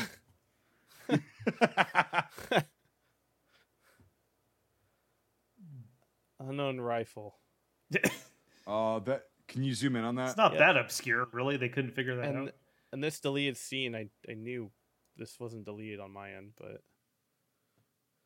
that is just Turkish M38 without a handguard, right? Yeah, because you can see that's a fucking that's an 03 or a 93 conversion that didn't have a handguard. Yeah, you can see that. No, that's a 93 because of the ring in the back of the front of the receiver rather. There's a place for the handguard to sit in there. Right here. Yeah, it's just no back behind the rear Oh, side. right there. Oh, right. Yeah, you're right. Yep. You can see that. That's where the handguard fits in there. So that's either a 93 or an 03 conversion. It's a 93 because it's a cock and closing with the small fucking safety on there. Yeah, but anyway, it's a 93-38 basically is what we call it. That's funny. But yeah, he says his left has a Czech Mauser. All right, let's see that. This guy here. Yep. Yeah, it's 98-22. Yeah. Yep. It's probably the same thing. It just doesn't have the handguard. And then nice Yugo pouches. That's a great fucking view of them. And a Yugo bayonet too. Look at that. Yeah, it's an M48 bayonet. Yeah. Nice. I didn't realize that until you pointed out. Oh yeah. Ugh. Yeah. Okay. For sure. Yeah, the M10s or the 1910s. Sorry. That was kind of cool seeing it on the rooftop, shooting at the plane. Yeah, but also like the most that plane scene. That's not going to happen in 1915, dudes. It was cool, but it's like, Yeah, it's all cinematic. Like that, a lone plane dropping a couple hand drop bombs, which they releasing from the plane. No, it's not. Well, the cool thing about is that they at least don't have the snow cap on these barrel jackets, because that would be 100% World War II and Finnish. These are at least they don't have that, so it means they're at least early World War II or War Imperial, which is cool. Yeah. MG08. I like this right here, where it's like they don't show that guy get killed, but they introduce the sequence with that, where it's like the aftermath of what happened to him has already happened. Also, most infantry units, and also that buckle's rung on his chin strap. Most infantry units would, most infantry units, they would not have a chin strap. They would put it underneath their helmet, the helmet cover. Does he have World War II K98 pouches? He does. Yeah. Yep, definitely. Yep, 100%. That's funny. Yeah, either World War II K98 pouches, and he's got his chin strap on and white fucking piping again on his shoulder boards. Hey, they tried. Can't get everything right. Yeah. They got some stuff, but doesn't mean that it was right. Okay, the mount's correct. Is it? Wait. I don't Nate, know. do you have one of these? No. No. No. But one day in my life. That's what I'm maybe, saying. Like one day, maybe, right? They're incredibly hard to find, and they're like ridiculously expensive now. I'm just confused with this mount. It looks like a Vickers mount, in my uneducated opinion. Because look at it has this giant swoop here. There's one in my gut. Oh, it's definitely a Vickers mount. Yeah, and then look at the clamp. It's like not even the same. So I don't even know. It's a Vickers mount. Is that a Vickers mount? Because I know it's got to be. Or it could be a 1917 mount. No, 1917 mount doesn't have all the. It's too big. Yeah, it's Vickers. It's too big That's for a that. Vickers or some kind of Brit. Yeah. Yeah, I think that's my opinion. There's a local at my local gun shop. There's a guy selling a full auto one with all the accoutrements, and it's only $60,000. I think he wants 29K. Still, just go take out a fucking loan. Yeah, take a loan, but it's got like everything. That's cool. Yeah. Oh, there we go. My favorite scene. Yeah, they weigh 15. These things are fucking heavy. Yeah. That's a After Effects muzzle flash. Like I know that. Oh, God, I know that. I have that in my library. Yeah. That's bad. I know that specific muzzle flash. Oh my god. That whole fucking scene was terrible. Yeah. He's got Yugo pouches. Yep. Of course. Dude, in 1915, an order came down. Okay. In 1915, early to mid 1915, an order came down, actually early, that all leather had to be darkened or blackened and belt buckles had to be subdued. This is not going to be. He's wearing the belt buckle, the brass one, the two-piece belt buckle. Go back to the image, Nate. That the Prussians would have worn in 1914. He's also not wearing a helmet. His hat is right there next to him. Yeah, it's. Jesus. The stop streaming button is right next to the slider. So if I hit the wrong button, I stop streaming. Did you guys pop quiz? Did you guys hear the Wilhelm scream? Yes, I did. Yes, and I'm just like I complained about this the other week. Yes, I did. Yeah. I'm so glad you reminded me of that, Mike, because I was going to ask you guys if you had heard it too. Yeah, I heard it very faintly. It wasn't front and center. It was very faint, but it was in there. It was in the winter battle. It was, yeah. And it was it was when they started chipping away with their bayonets, and you hear someone got like flipped, and it was yeah. So I just complained about that last movie we watched, and then it pops up here too. What the fuck? Well, you should complain about it every chance you get, except for a 60. It's a sound. Yeah. Look, it's not like an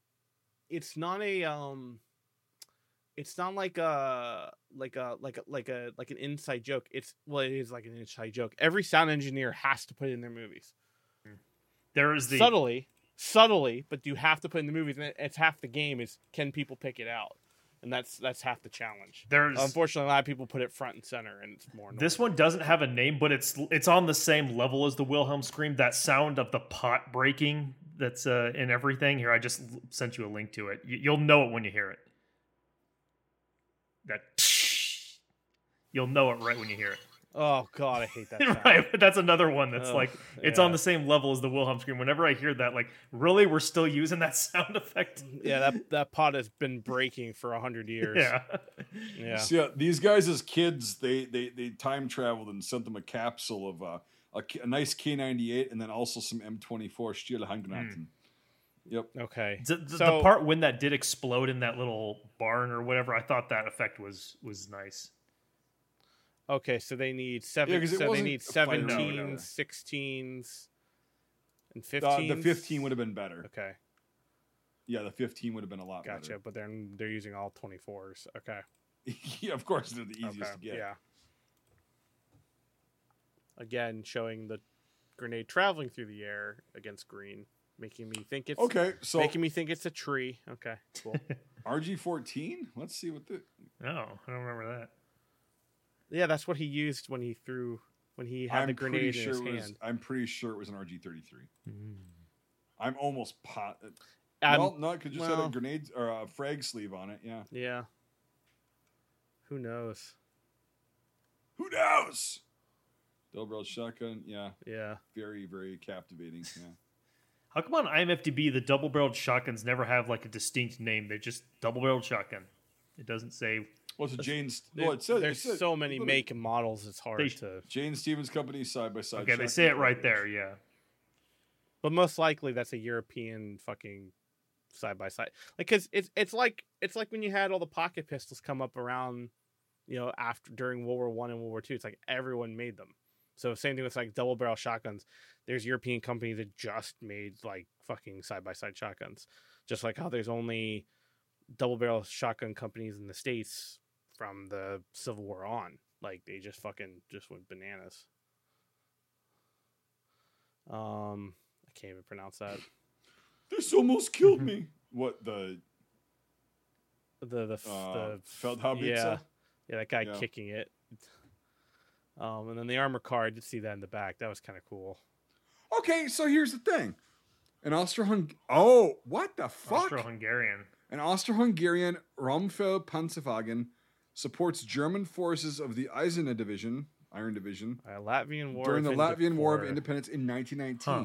Like, what the... Again, they bounced to that, and it's like, what the fuck? It didn't make any sense, guys. Come on. The Latvian War of Independence, December 5th, 1918 to August 11th, 1920. That's that hidden conflict we were trying to find. Mm-hmm. Solved. Which is, which is kind of half what I was reading, half not. I'm looking at it right now. What the fuck are German forces doing there in fucking...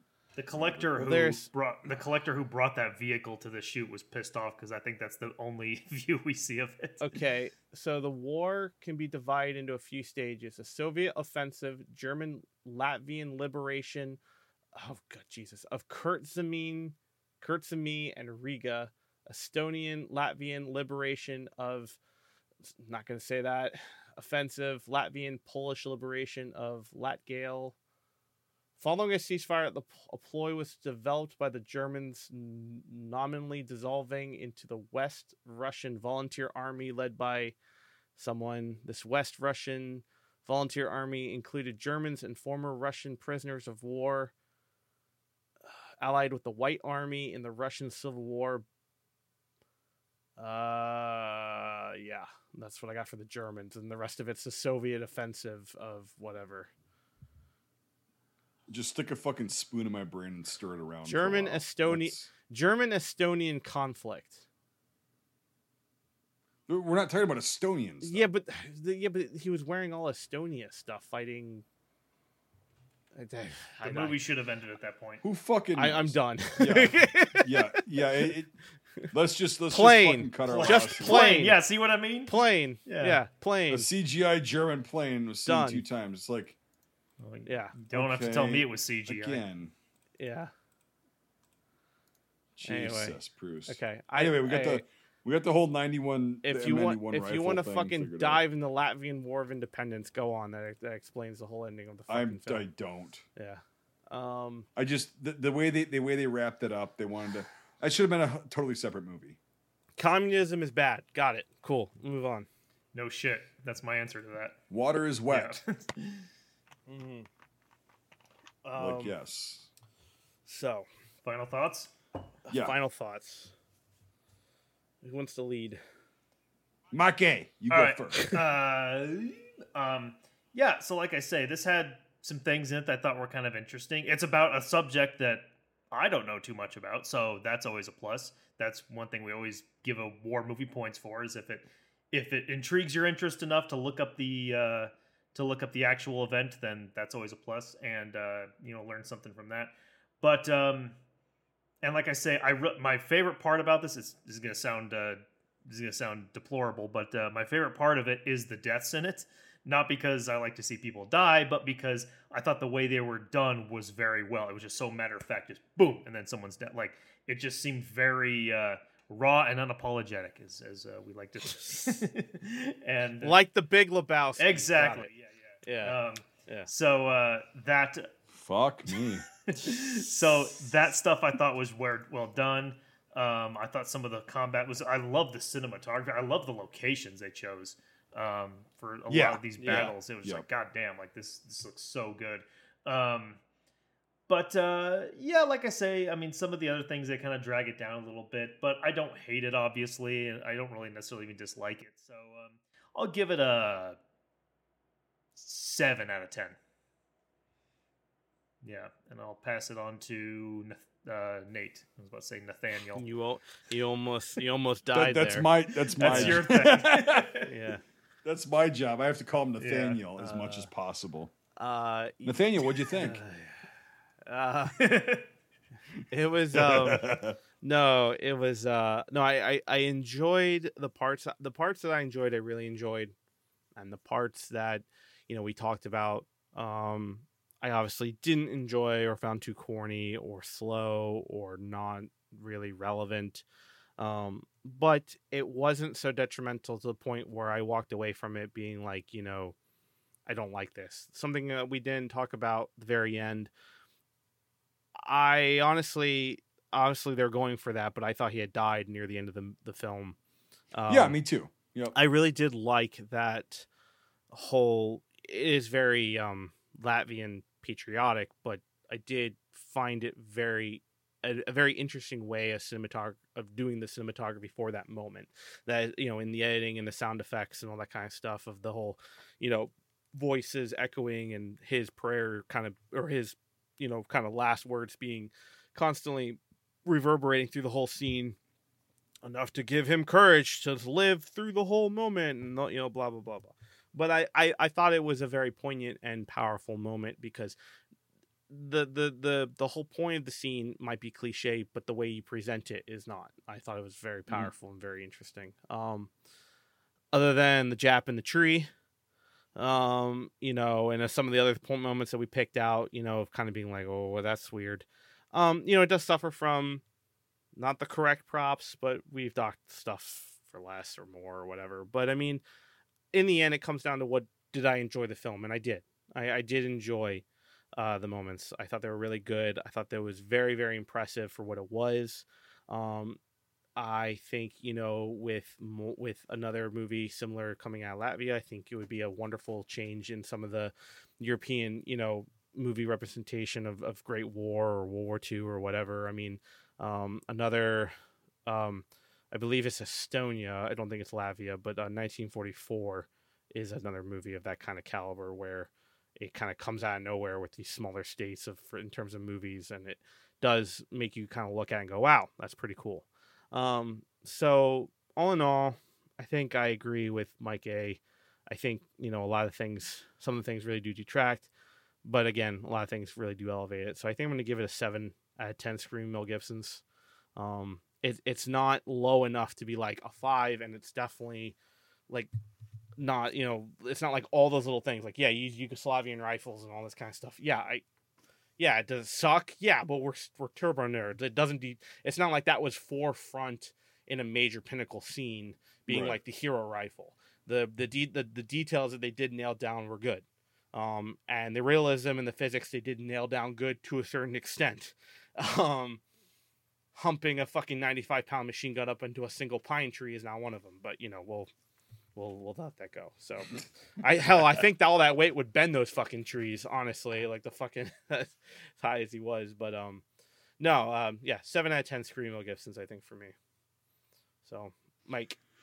Sweet. The one thing I forgot to mention, it's gonna be very quick, is the I wish I would have seen more of this in the film. The officer, like their captain, the company commander, he was wearing this thing, and I'm probably gonna butcher the pronunciation with the bashlik. It's like that hood that like goes down. It's crisscross in the yeah, front. I did see that. And that hood. Yeah. And it says, according to World War I Infantry by Laurent Merouz, European Military number 3, one of my favorite books. I've been looking at this since I was a kid. It was only allowed when it was temperatures below -5 degrees Celsius, which is like probably like 25 degrees Fahrenheit. But it's like, I think most of those guys that have had those, right? Because they had all this other shit, but they also were lacking a bunch of other gear, and I get that. But it was cool to see that, nevertheless. Yeah. And so the little details like that, little tiny details were really cool to see. And that was a lot of this film. Is like, they were really cool things, especially with the 91s that we were just talking about. How they even if they doctored them up, they were still in 91 configuration. Yeah. You know, so Yeah. it's like, and I was looking at the bayonets, and it's like, yeah, they were. It was sketchy, but like from what I saw, they were 91 bayonets, the whatever, and all that stuff. But yeah, the acting was okay. Some people were stronger than others. Again, like I said, the beginning of this film was very kind of like weak to me, and then we get to the middle, and it gets really good. There's some little stupid details, but again, we can always forgive that. We have on many films.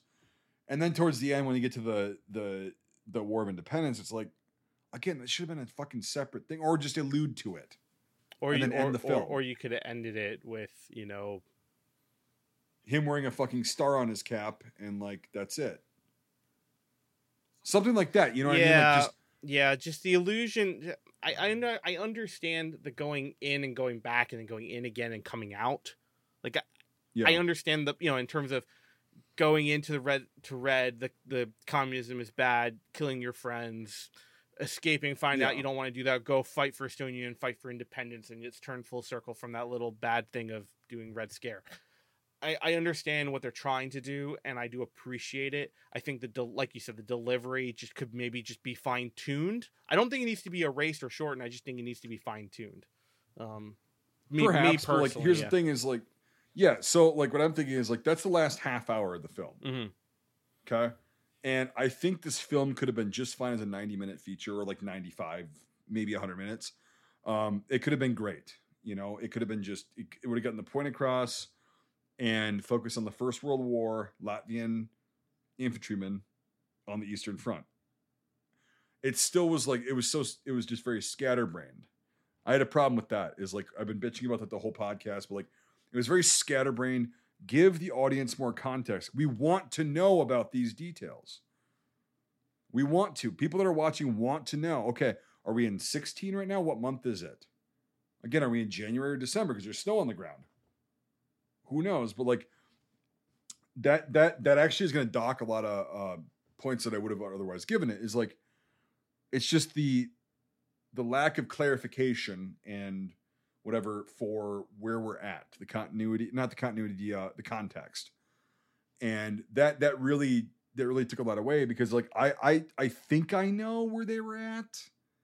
You should be able to tell, but then it goes to 1919 and whatever. So that was not a really strong point. However, the scenes in the middle, not just the combat scenes, but like when they're actually on the front, they go back on reserve, blah, blah, blah.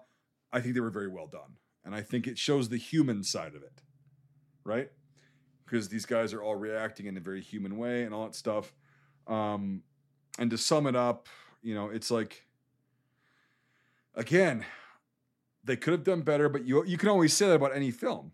They could have done better. They could have also done way worse, and they didn't do that. So it's very middle of the road for me. Honest to God, I'm going to give it a 6.5. So, not terrible. Not terrible. Not great. great. But it's not a 5. Yeah. Not good. Not great. No. You should definitely watch it. It's a really cool film. It's very cool. Yeah, I think it's not a waste of time. Yeah, exactly. That's what I was gonna say. Is like I think unlike a lot of our middle of the road films, it tends to be like, you could or you could not watch it and you're fine. This I do think you should watch. 100%. I'd recommend it. Yep. If doing this real quick. All right. That's not fucking right. All right. Failed that one. All right. Hold on. I can do this. I graduated college. Maybe kind of. Maybe sort of. Let's see. 6.83. So let's do a 6.8. Okay. Yep. So, yeah. Not bad. Not bad at all. Yep. But yeah. I'm not sure what we're doing now next to Pipeline, but I'm sure it will be fun nonetheless, like the rest of them have been. We haven't had. It's cool. It's cool to watch different things like this too, from like foreign production companies and like about a very niche subject. I love it. Yeah, it's fun. Things we usually don't see. Well, a lot. I mean, I think a lot of the more fun reviews that we do, or I think the more kind of, the more out there. Not have to do with the war, just the more out there kind of countries like Latvia, Estonia, Denmark, Finland. One of my favorite episodes we did was an Ungentlemanly Act about Yes, that was a great. That was a great one. Something again about something that's very foreign to us, but very interesting and well done. Mm-hmm. It's niche, but it was a very important geopolitical event, and it's like. So was this because, like, the Baltic states gaining what they thought was their independence after the First World War, and Poland too, it didn't last long. Then they were under Soviet rule until the late 80s, And so they go through all this shit fighting for Russia. They do their thing. And so it's like, it's something that's very important on the geopolitical like map of like the 20th century history, but it's just never covered. And that's why I love films like this. And it's like, we're grading the film itself, not the subject matter, and that it was presented to us like cool. Like that's part of it. But like the fact that it's presented and it's out there, fucking awesome. So yeah, they were independent until 1940. So yep, and then yep, yeah, we all know which is there. again, it's funny. I saw the Red Scare kind of thing. And I'm like, oh, well, that's when Latvia is part of Russia, right? No. And I went, right, that's another 20 more years. It's because I always fade that interwar in my head to being so much more closer together in time events and stuff like that. And so, no, it's like, yes, I know that, duh. But it was just funny to like see it in film and then go, oh, right, there's another 20 more years before that even happened. So, yeah, I think it more pertains to the teasing of the Red Scare and coming back in and out again.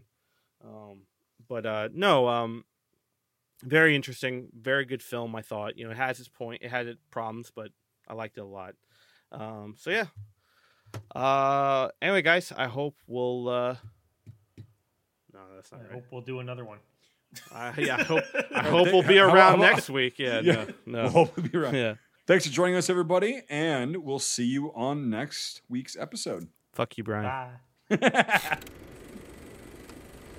Thanks for joining us. If you enjoyed this episode, make sure to leave a rating. Otherwise, Mel Gibson won't stop screaming. If you like this content, make sure to check out our Facebook, YouTube, and Instagram pages. If you want to directly support our work, make sure to check out our Patreon. All these links are in the description below. Until the next time, Scuttlebutt out.